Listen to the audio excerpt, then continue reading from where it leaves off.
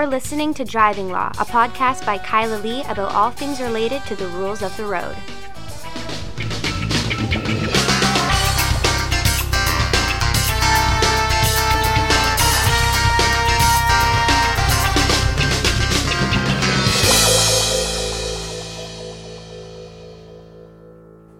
Hello, and welcome to another episode of Driving Law. I am Kyla Lee.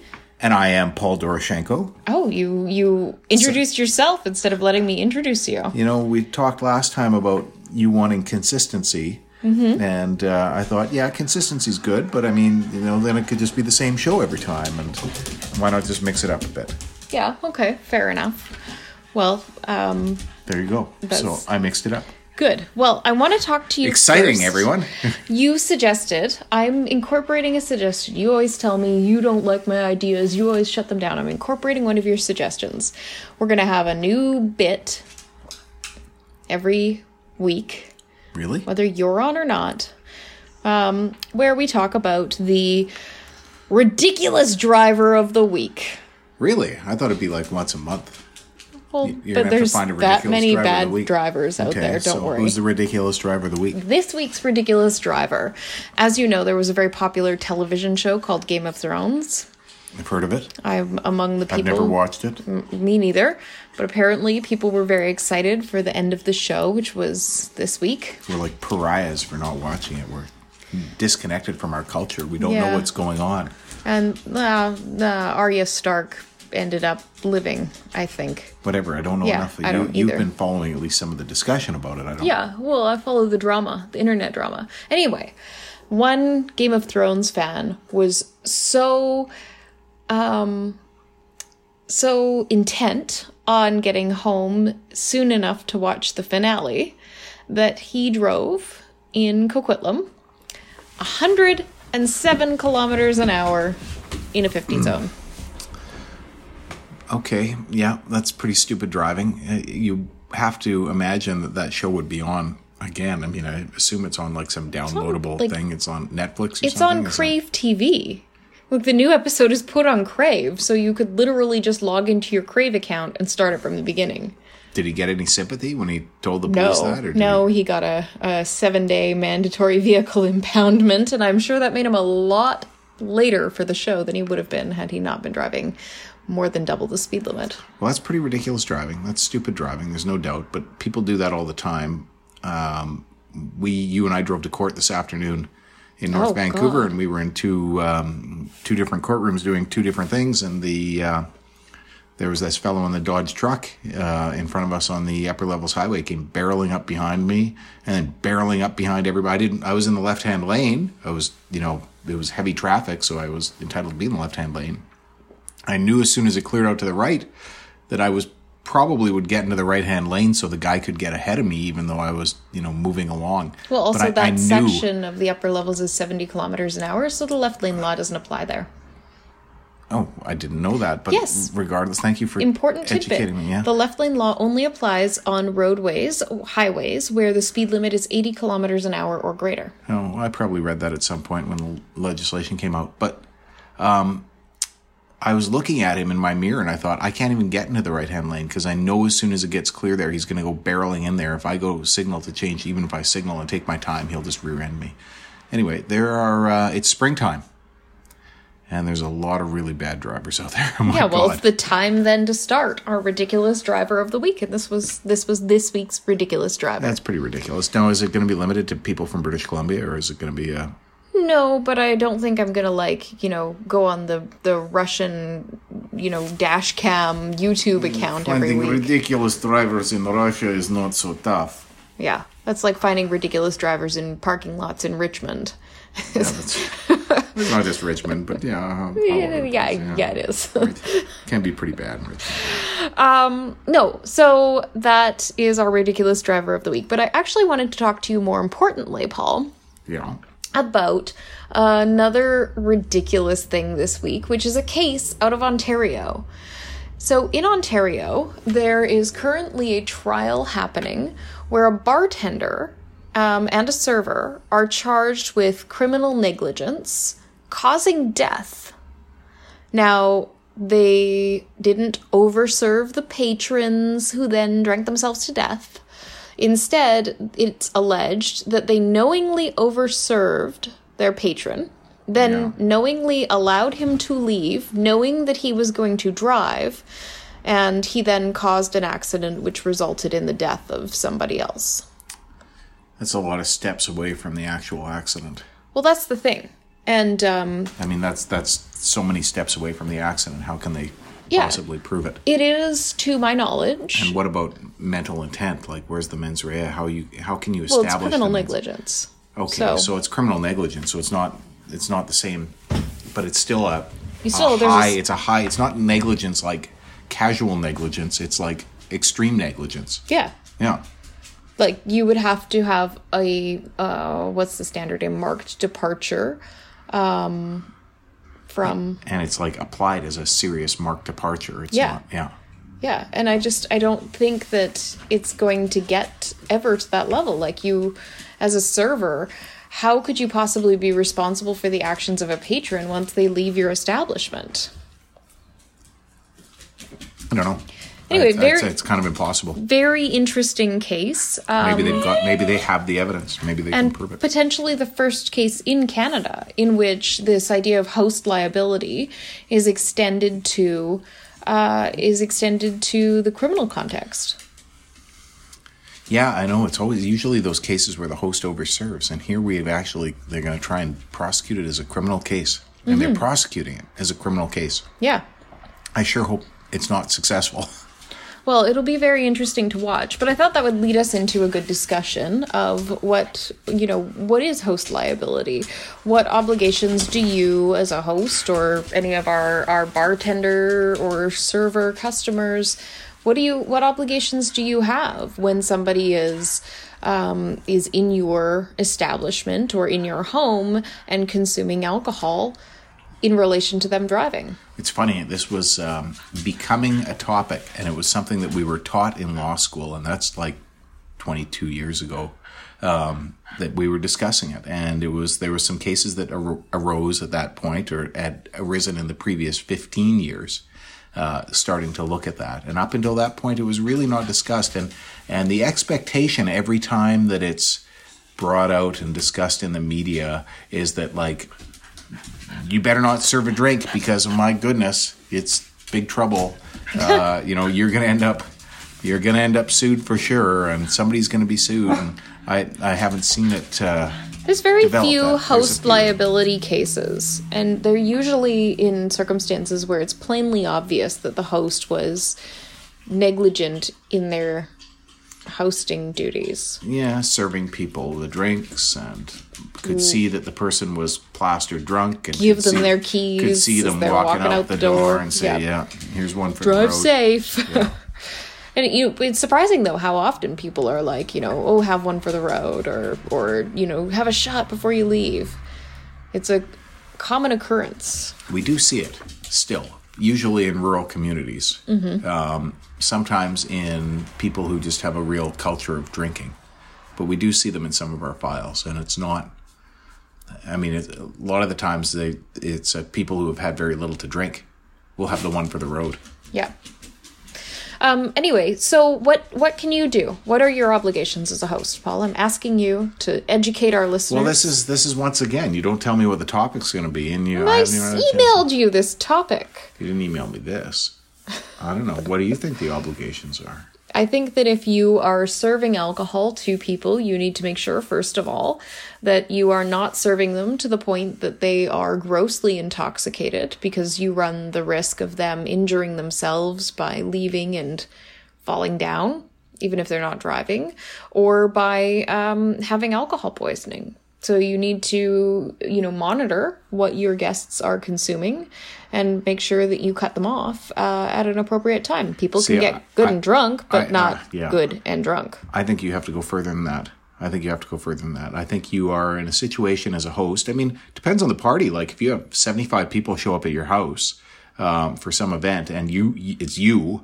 Because your friend posted about your New Year's Eve party on Reddit. Exactly, or something like that. Personal example. Yeah. Then I think you are really exempt from any obligation toward those people who showed up with their 24 beer and sat in your yard and got plastered and then took off and drove. Sure, but I think if you're having, liquor, if you're having the dinner party and you've got 12 friends over and you're going to serve them, some sherry at the end of the night, and you can see that one fellow's had too much plonk and he's stumbling out the door, I think that is the situation where, you have an obligation at that point when you know he drove there and his car's parked out in front and he's about to get back into his car. I think you have an obligation at that point to step up, and I think that's a full-on legal obligation. So I think it really depends on the circumstances and the situation. If you know how people got there, somebody showed up driving their car, you know that you've watched them sit and drink enough to the point where there's no, you look at them and you can assess them as a layperson as being impaired in their ability to do anything. In particular drive, then I think you've now triggered the obligation on you. It's a duty of care.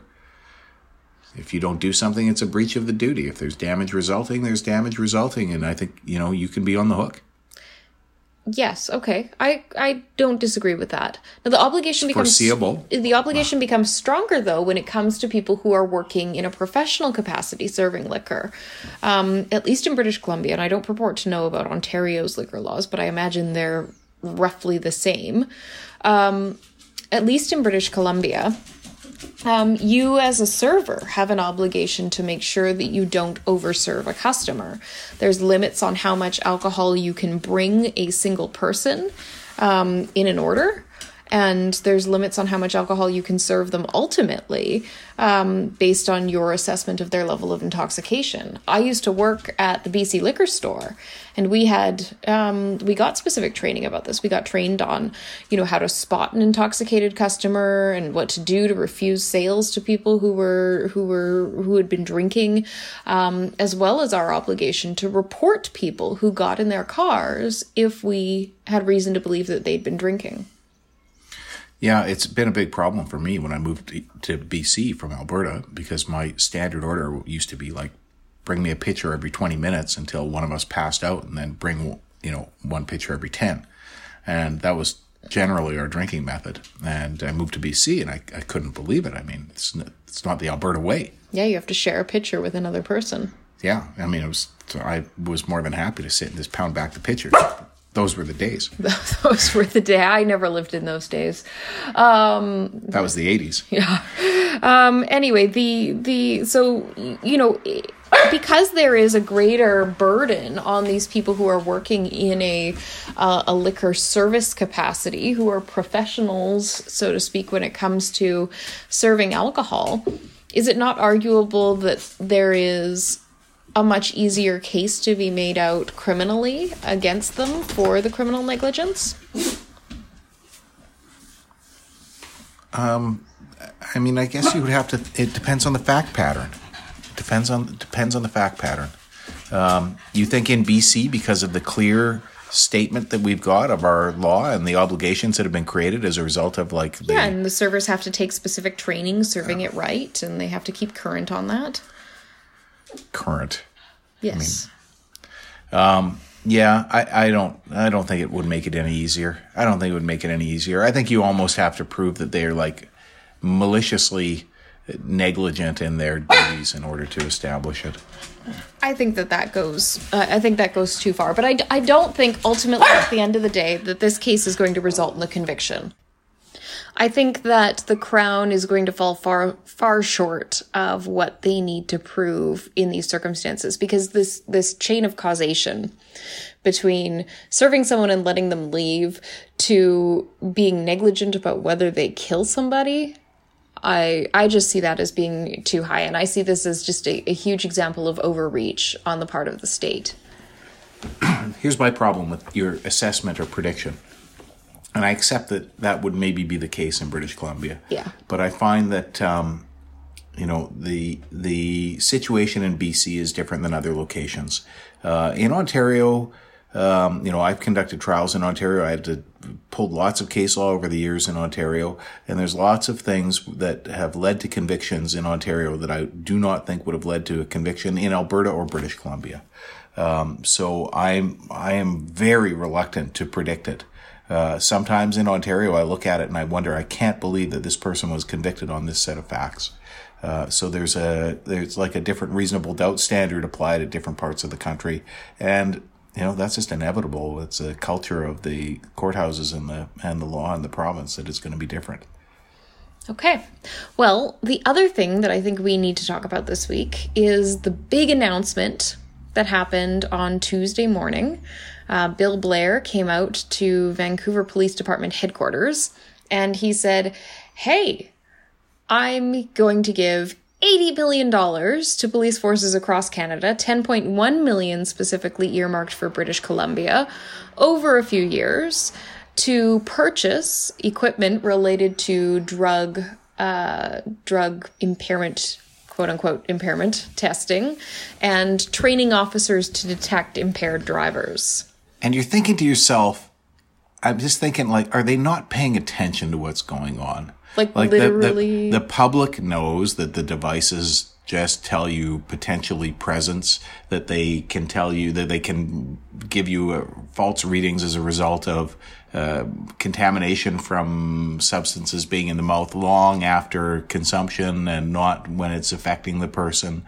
And that you can get false readings, and that chronic users who can have absolutely no impairment can get a reading, whereas a novice user who's absolutely flattened by recent use of cannabis can be really impaired yet pass the test without any problem. Are they not paying attention to any of this? Well, never mind that. Are they not paying attention to the numbers that have come out since cannabis legalization?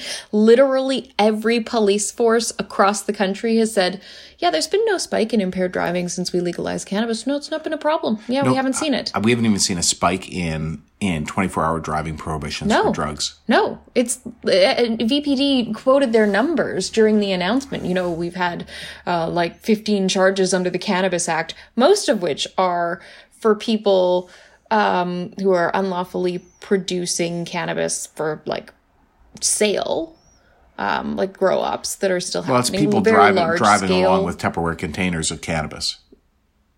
You mean Rubbermaid bins? Well, either way, those people are getting Cannabis Act offenses. But the point is, I'm talking about driving. There's been no increase really from what we've seen in 24-hour driving prohibitions for drugs. No, and I think those things are issued on nothing of a standard, a police officer's whim, more or less. Even less than 30 charges, I think, in BC for people having open cannabis in their car. Yeah, so I mean, it's been the big nothing. Cannabis legalization has led to nothing. Well, and it was delayed for all those months as a result. So Jody Wilson-Raybould and Bill Blair could get this ready, and here we are. He's still harping on it. Yeah. He's going to spend our taxpayer money on it. $80 million. It's just you're thinking to yourself, $80 million. That could buy 2 homes in Vancouver. Well, yeah, or you could probably create a safe drinking water system on 3 Manitoba reserves. I think there's a reserve that still needs a road. I'm sure there's lots of them, but regardless, $80 million wasted. Yeah. But it brings me to another thing. Okay, so, the government comes out and makes this announcement, and they make the announcement, and years later, nobody's going to look at it to see whether or not it accomplished anything or did anything, we got any value for that money. When the IRP scheme came out in BC, the BC Liberals said, this is going to cut down impaired driving, it's going to stop impaired driving, people are going to get the message for it, and here we are 9 years later, and we see as many IRPs being handed out as in the beginning. It's just nobody follows up on those things in the end. And I know that this money is going to get doled out.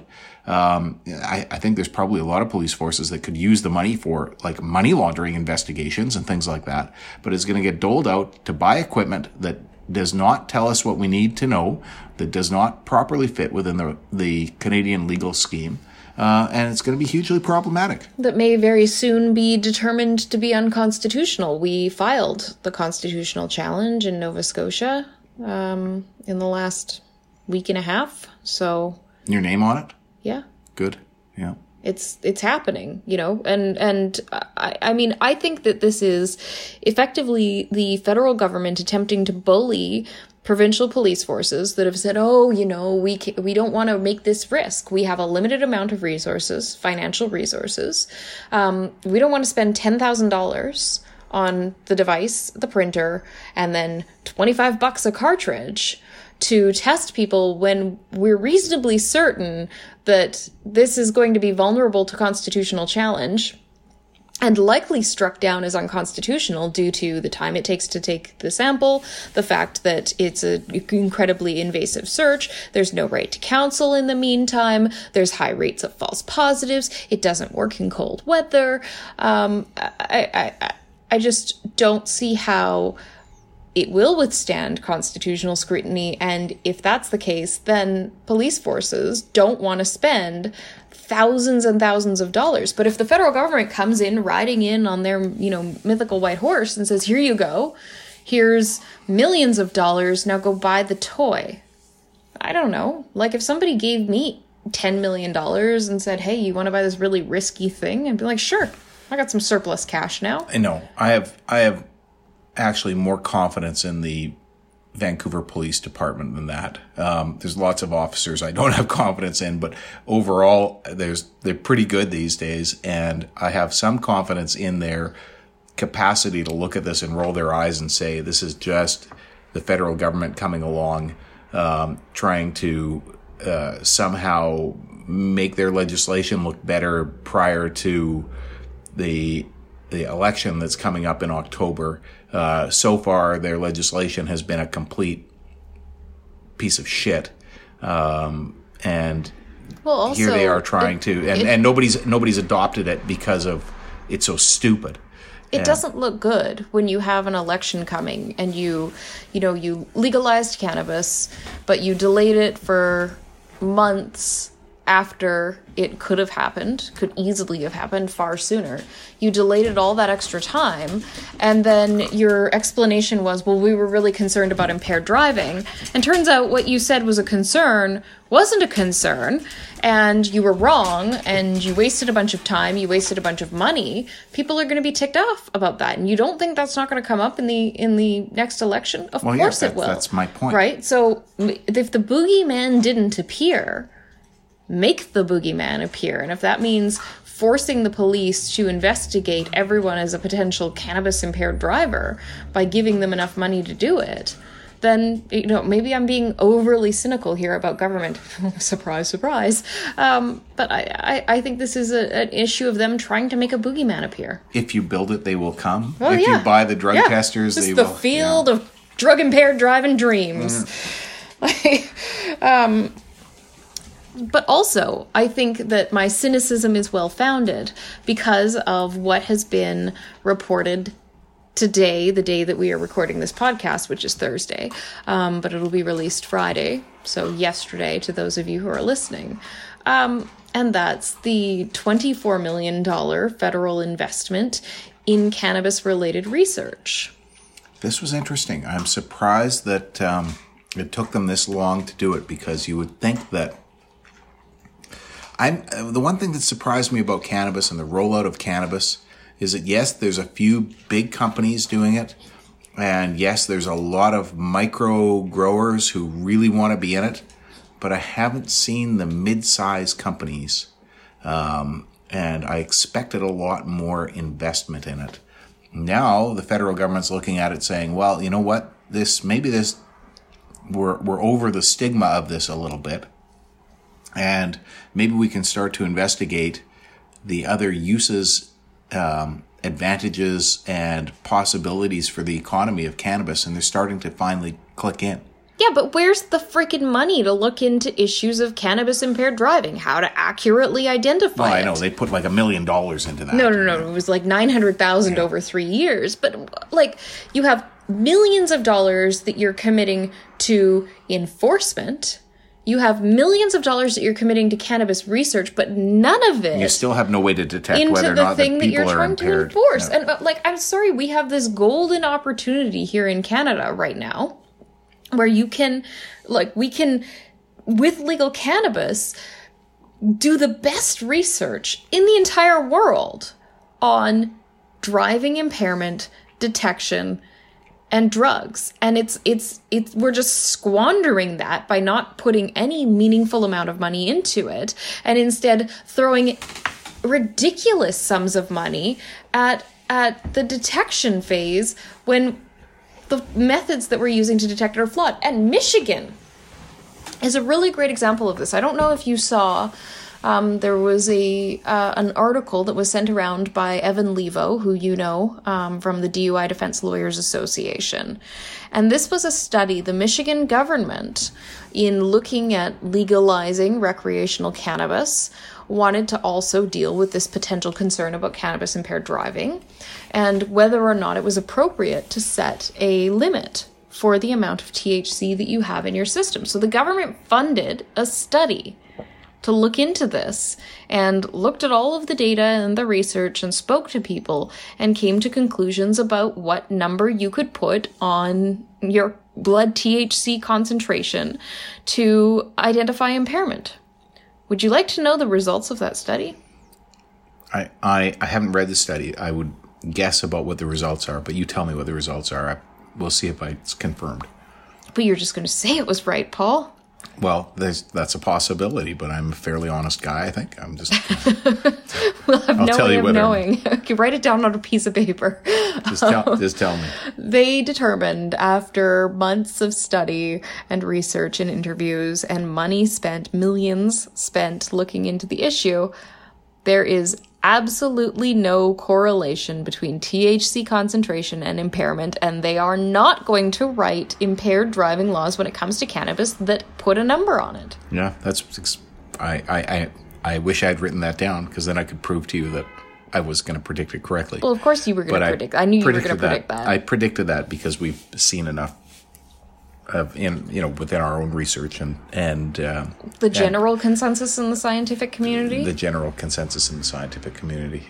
Yes. So here we are in Canada, where we've got per se levels, and I really worry about people who are going to be convicted. You know, I read this week about somebody who walked into court and pled guilty to a cannabis impaired driving charge, and it sounded like he pled guilty at his first appearance or something like that in Prince Edward Island. In PEI. Yeah, and as I was reading it, I was just thinking, oh my goodness, like, you got a criminal record now. You've got a 1-year driving prohibition. You've got a criminal record for impaired driving by drugs. It's like, did you talk to a lawyer? Did he have a lawyer?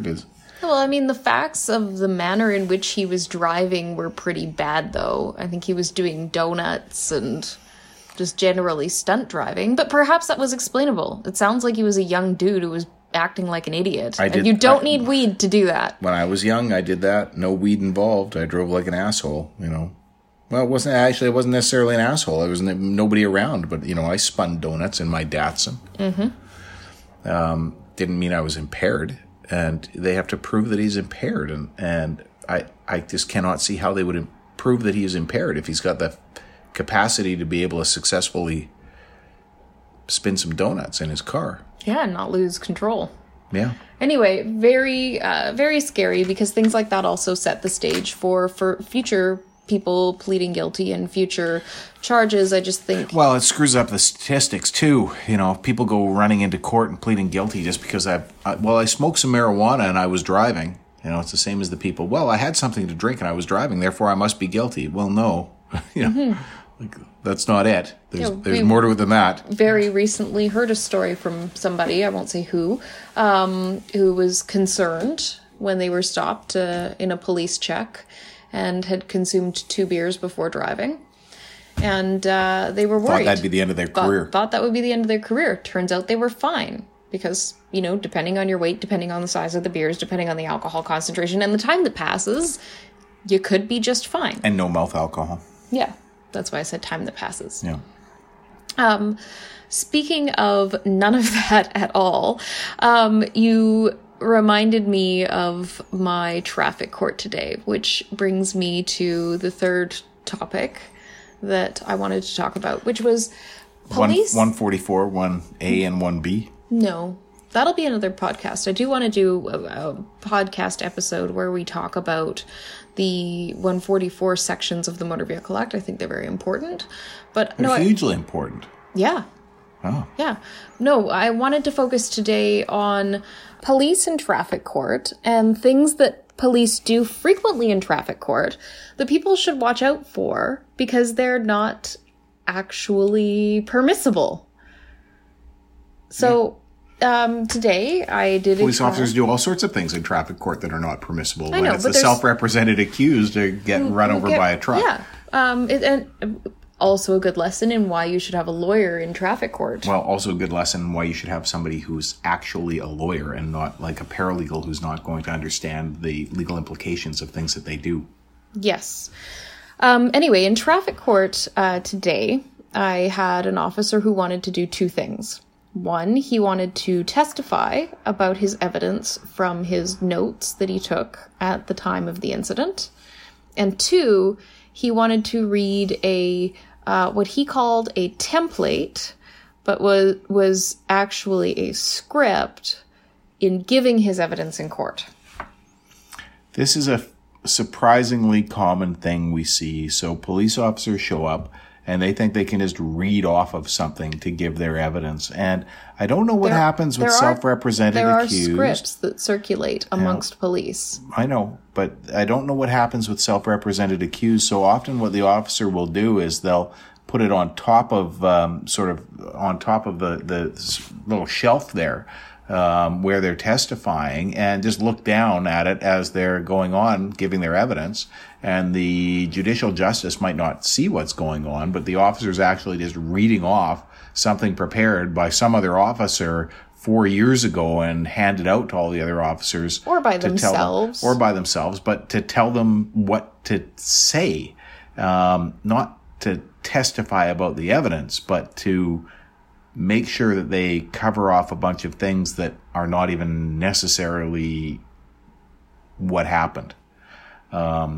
And it's hugely problematic, especially if you're a self-represented accused, which is why I would encourage you not to be a self-represented accused. Yeah, so today, of course, when I see police officers wanting to do that, usually I tell them in the hallway if there's some indication that they're going to, be using it, I tell them in the hallway, you can't use that. And often I get pushback. I say, well, yes, I can. I'm like, no, you can't. You're not allowed to read a script in court. And then, sometimes we have to get a ruling on whether they're allowed to read from it. But the officer today just asked before starting his evidence whether it would be okay for him to read from this and that he would give a copy of it to me if I wanted. And it's surprising how little they know about what you're actually supposed to do when you give evidence. And after court, I was talking in the hallway with some prosecutors and some defense lawyers about what had happened in the trial, just, sharing the story. And they were all very surprised that the officer wanted to do that. And one prosecutor asked me, well, haven't they ever testified in a trial before? Like, don't they know? It's not how it works. Yeah, I mean, to be fair to the police here, first of all, in British Columbia, you don't have impaired driving trials like you used to. You used to be in court and the hallway would be packed with police officers waiting to go into court in impaired driving trials. Because of the IRP scheme, we don't have that. So they're not accustomed to testifying in those trials. You also don't have a prosecutor there. So the police officer's trying to do it all on their own without any prompting.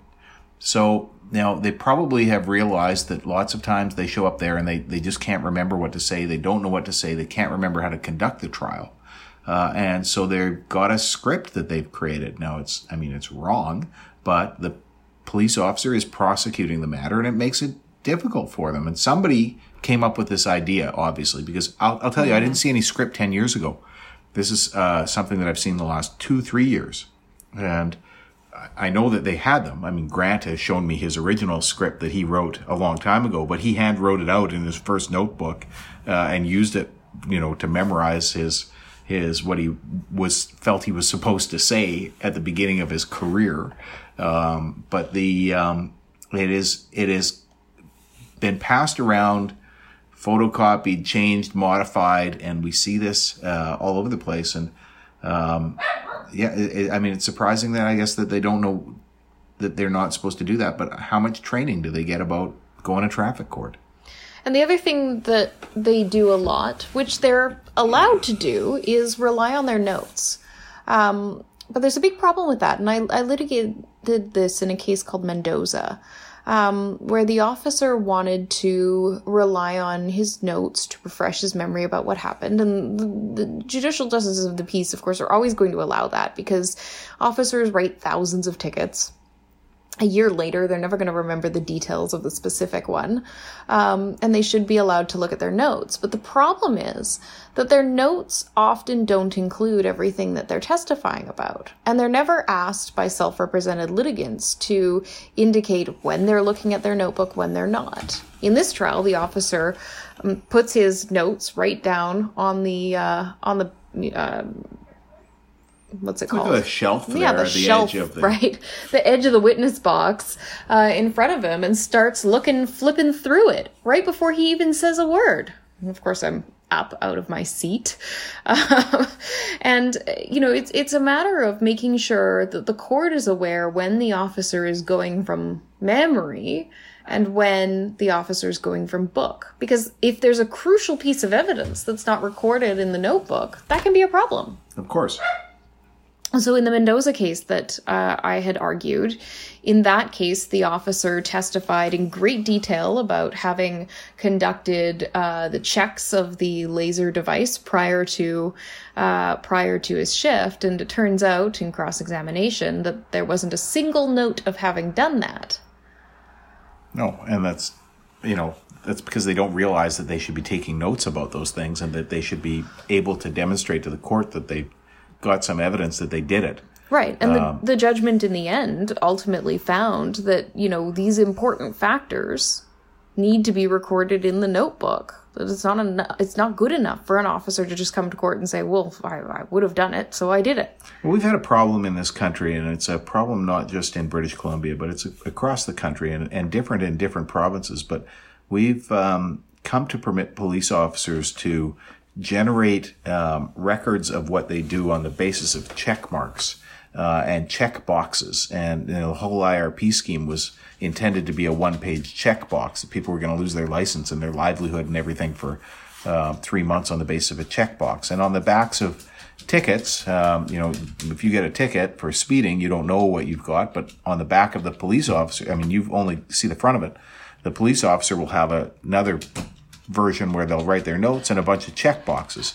And they've just come to rely on the check boxes as being sufficient, rather than actually recording the evidence. You've got a person you're alleging committed an offense, and you're saying you can prove it beyond a reasonable doubt. And the best you've got is maybe a check box and a couple of cryptic notes. And to me, that's just not enough. Police officers have to take a little bit of time and record what happened so they can remind themselves of what happened to be able to assist their memory rather than just, being able to say what's on their ticket. Yeah, I'm with you. So for people who are traffic officers or not traffic officers, just general duty officers who do traffic tickets, or any officer who has an interest in... Ditch the script. It's wrong. There is no legal authority that permits you to read from a script in giving your evidence. Unless you're like a witness of limited capacity, like a small child. Yeah. And take good notes. Take notes of everything you do, as much as you can write down at the time or close in time to it, the better, because you can use it to refresh your memory, and it's going to ultimately be considered more reliable when it's in your notes. And if you're in traffic court and you are faced with an officer who's trying to do these things, remember what they're allowed to look at and what they're not allowed to look at. If you see a fellow officer trying to do this, yeah, maybe take him aside and go listen. You're not going to get better at giving evidence. We gave you those notes a year ago in the hopes that you would look at it, read it, and think about what you need to provide to the court, but not for you to stand here, read from it, and... Well, and I use this this example often with police officers, which is you don't want to be the guy that shows up to the scene of a fatal impaired driving crash, who loses the trial because you don't know how to give evidence because you've become accustomed to reading from a script in traffic court. Or you are accustomed to not taking notes. Yeah. And so you don't note the important pieces of evidence that are necessary to be able to prosecute the case. You know, when the stakes are low, it might not seem like a big deal, but every ticket you give out and every investigation you conduct is training ground for the ones that really matter. So, I don't know.